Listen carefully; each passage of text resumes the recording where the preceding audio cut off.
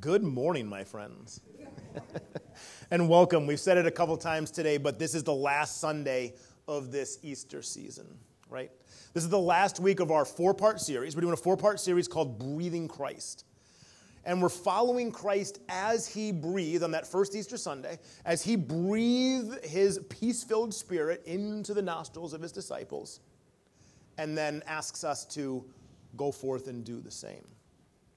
And so we looked at compassion, right? Week one, we looked at compassion, right? That feeling in our gut, that feeling in our bowels when we can feel for someone else's pain.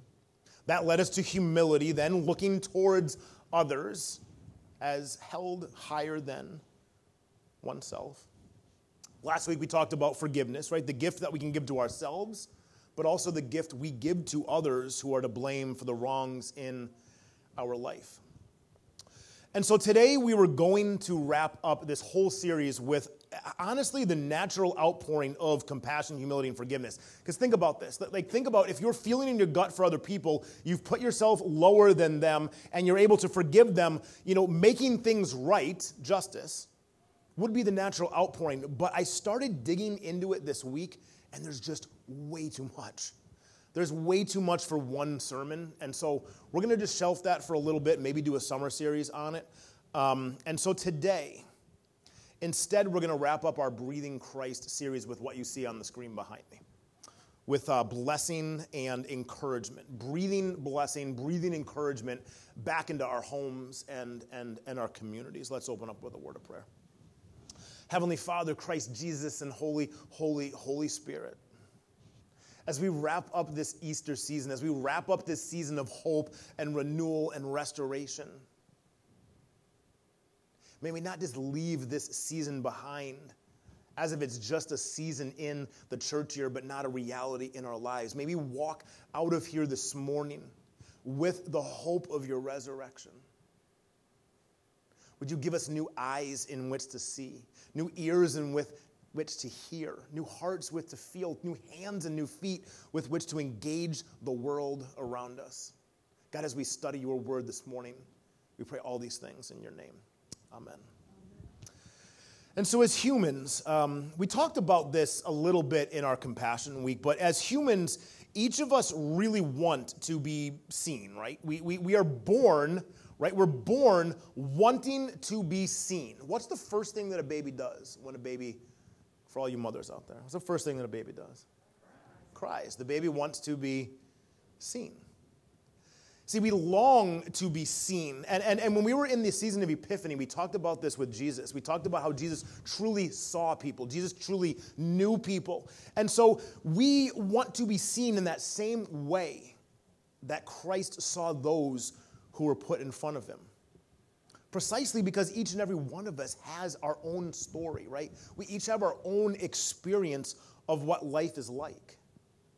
And so we crave validation of who we are and what we bring to the collective body.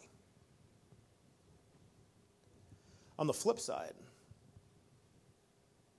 when we're not seen and known, if we are not given life-giving words, right? If we're not, over and over again hearing words of blessing and encouragement, we may fail to blossom in this whole Jesus kingdom building thing. It'll definitely hinder our blossoming in his kingdom spiritually and emotionally, and I would say even at times physically. You see, life is hard. We talk about this. It ends up being, over and over again. Life is hard, but life is a lot better when we're together. That's why St. Paul writes in his first letter to the church in Thessalonica this morning. We're just going to look at one verse. We're not going to dig deep like into full chapters like we have this whole series, but we're going to look at one verse here. 1 Thessalonians 5:11. Paul says to the church in Thessalonica, he says, encourage one another and build each other up. That's it. A simple message from St. Paul this morning. Encourage one another and build each other up. Encourage, he says, and literally from the root word parakaleo, literally just meaning to stand close beside or to be close beside.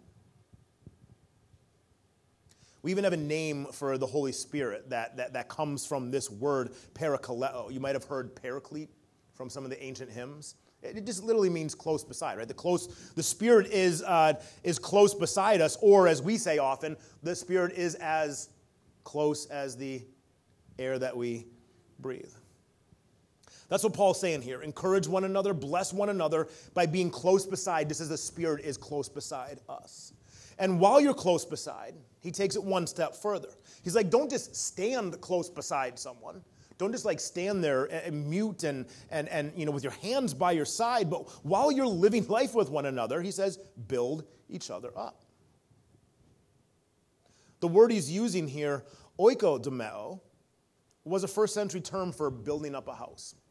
Like a carpentry term, building up or a masonry term, building up a house. And so we get this beautiful word picture from Paul, right? That as we stand beside one another, as we live life alongside with one another, we're also simultaneously then building up this house. We're building up this house of people. This is the church, right? Or at least this is what the church is supposed to be. And think about your own life. Think about your life. When has someone or a group of people encouraged or blessed you? Just think about it for a second. Contemplate. When in your life has somebody or a group of people encouraged and blessed you, especially at a time where you needed it most? Maybe it was recent, maybe it's been quite a while, but think about a time when someone was actually right beside you, or maybe even, metaphorically right beside you, especially during the last year and a half or so, if people couldn't be right beside each other, maybe you were right beside someone else in a different way. Think about when someone built you up as a strong house when you needed it most. What was that like for you? Like, what did that feel like? What was that? What did that enable you to do in that situation? What was your experience of having someone close beside and building you up at the same time? Like about a year ago, when I was thinking about this question for myself, I remember about a year ago when we were kind of going through the ringer. On Tuesday morning, I backed up over our dog, and she passed away on the way to the vet. Then that same weekend, we were in the hospital for the next 3 weeks then with Magda, with a bad infection. And then simultaneously, I was having a really nasty root canal. And so it was a tough time for our family. And it's a situation that, that's a kind of common. I mean, it seems like sometimes when it rains, it pours, and these things kind of pile, down on us. And had it not been for the blessings and the encouragements of family and friends and neighbors and our Regen community, it would have been a lot harder of a time for us to get through those 3 to 4 weeks. It was pretty much the whole month of June. Had it not been for all of you, standing close beside us, family standing close beside us, neighbors and friends standing close beside us, and also building us up at the same time, it would have been a much lonelier journey in our wilderness. Because we need one another. We're better when we're together. It's not self-centered to desire to hear words of blessing and encouragement in our lives. It's not self-centered to yearn, to want, to desire, to hear, and for family and friends and neighbors in our community to be close beside and to build us up. It's needed. It's needed because when those spiritual and emotion and even physical needs are not met, the wounds we can carry with us can manifest themselves in some pretty harmful ways. When we're not built up, when we're not encouraged, right? When we're not having people that stand close beside us, and anger can more easily creep in. We can get more angry. We can get more bitter. Offense can be more easily taken. Sadness and depression and stories of how we're never good enough and we can't measure up, those things can start to haunt us. And those can live in our gut. They can live in our very souls.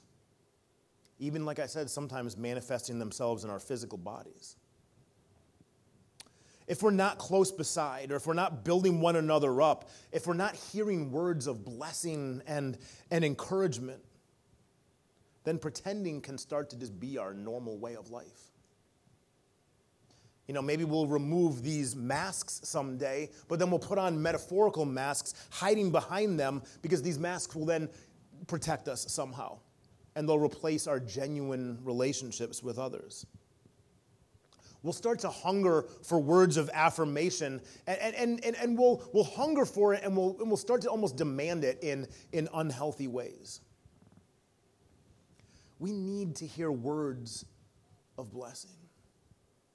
We need to hear words of encouragement over and over again in our lives, because all the time we're told that we don't measure up, that we're not good enough. We need to hear those words that God spoke on those first few days. This is good. What I've made is good. As a matter of fact, it's very good. Even the human nature of the Messiah yearned to hear his Father's voice say, "You are my son." Right? We hear this a couple times in the Gospels. "You are my son with whom I am well pleased." Christ heard that at his baptism, right? Just as a dove, the Holy Spirit in the form of a dove descended upon him. And so then he went from that place. He went from the waters of the Jordan, and in turn started to bless those in his home, bless those in his community. He even would go and bless those who had no social standing in Hebrew and Roman culture. Actually, he especially blessed those who were not used to being blessed or encouraged. Those who many in the first century would never stand close beside, let alone help and build somebody up. Think about the parable of the Good Samaritan. People wouldn't stand beside, let alone help build up that man who was needing to be bandaged and wounded up. As a matter of fact, Christ blessed those who the society considered cursed for various reasons. In the eyes of their culture and in their religion, a lot of people who had various diseases or weren't as wealthy or didn't quite live up to the religious rules and laws of the day were considered cursed. And so imagine you're one of these people. You think you've been cursed. You think there's really nowhere else to go. You're not usually looked upon favorably. You've been cast aside. There's no one anymore that's left standing close beside you. There's no one in your life building you up. No one speaking words of affirmation, words of blessing and encouragement, when all of a sudden you're sitting on the side of a mountain and this new rabbi comes along. And he starts off the most famous sermon in all of history, looking right at you, saying, "Blessed are you, encouraged are you, happy are you who are poor, who are humble in spirit. Blessed are you who are mourning." And all of a sudden you realize, wait a minute, he's talking to me. He's talking to me. Blessed are you who are meek and gentle. Blessed are you who don't have great social standing in the eyes of the world. Blessed are you who hunger and thirst for justice, who hunger and thirst to bring those into a greater social standing in the eyes of a world. Blessed are you who are merciful. Blessed are you who are pure in heart and are peacemakers. Blessed are you who are persecuted because of righteousness. Blessed are you because you've taken these teachings and lived them out. Because others will insult you. And so blessed are you when they do insult you, falsely say all kinds of wrongs against you because you're following me on this mountainside. Imagine it's you on the mountainside that day. And Jesus sees you hiding off on the side of the periphery. You're not trying to be one of the greatest disciples. You're not trying to get into his inner circle. You're normally looked at as less than when suddenly he looks at you and says that in his kingdom and to him you're blessed. You're encouraged. And he tells you that you are close beside him and he's building you up, even if no one else is. I can only imagine the joy hearing these words from the lips of our Savior. The opposite of what many had probably been used to hearing. Because this is what Jesus' kingdom does. Christ's kingdom looks you right in the eye and says, you have been seen. I see you. I know you. And you are blessed. And as Christ has breathed into us that same peace-filled spirit, just as Christ has breathed in blessing and encouragement, right? And his spirit is standing beside us and is building us up, he then tells us to go forth and do the same. He tells us to go forth and co-labor with him in building this same kingdom of blessing and encouragement. All through the power of the Spirit. Through that paraclete, if you will, the one who is standing close beside and building us up. There's a Porter's Gate song, a band named Porter's Gate that is a song I've learned to love in the last few years, and we're actually going to sing it in just a few moments when we're done with the Eucharist. But a couple of these lines, kind of made me think this week when I was preparing. But they, if you're a server, okay, if you're a server in the food industry, you can bless and encourage, right? Remind those you serve of Christ's humble bowl and towel. If you're a teacher or you're a parent, help raise kids that are encouraging and blessing others. Raise kids who help build up instead of tearing down. There's enough tearing down in this world around us. They say if you're a lawyer, give the world hope that someday justice will be the prevailing sentence. If you're a farmer, bless the community with your bounty. If you're a painter, help us to see the beautiful colors that surround us from our Creator God. If you're a nurse, use those healing hands. Touch the poor, touch the sick, touch the broken. And the list goes on and on. We all have our places in this world.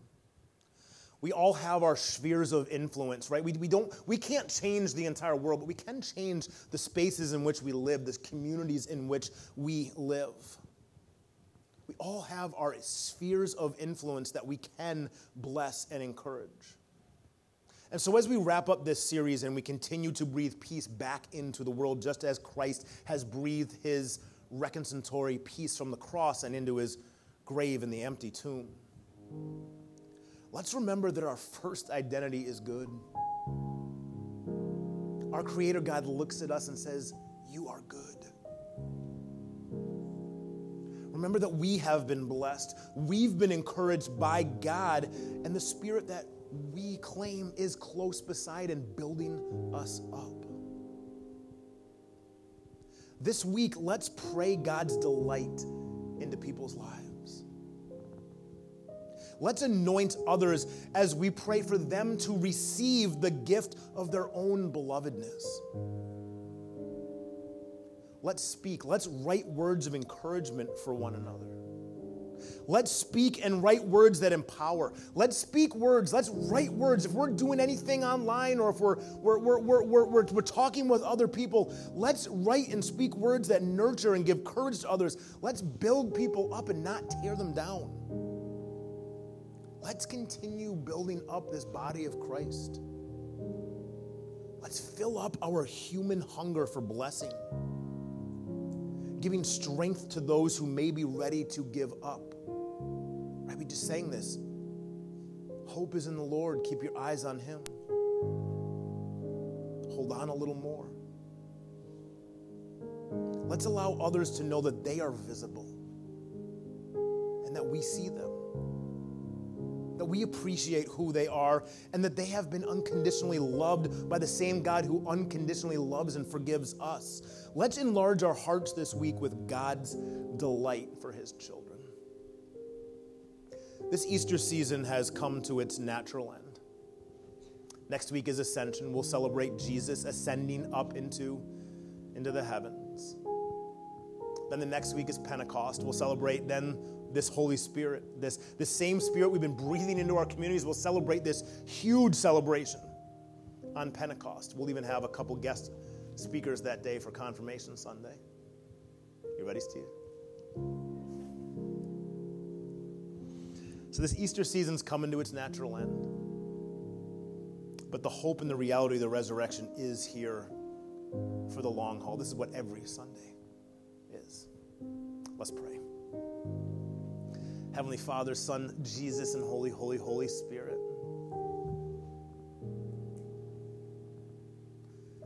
God, just simply allow us to breathe in your goodness, your love, your compassion, your mercy, your humility, your forgiveness, your justice, and yes, your blessing and encouragement for us. God, breathe these things into our bodies, into our very souls. So that way when we leave today, when we leave this liturgy behind, you would allow the liturgy of our lives to breathe that same peace-filled spirit of you back into the world. Can we pray all these things in your Son's name who taught us to pray? Our Father, who art in the heavens, hallowed be thy name. Thy kingdom come, thy will be done on earth as it is in heaven. Give us this day our daily bread, and forgive us our debts, just as we forgive those who are indebted to us. Lead us not into temptation, but deliver us from evil. For thine is the kingdom, and the power, and the glory in it. Amen.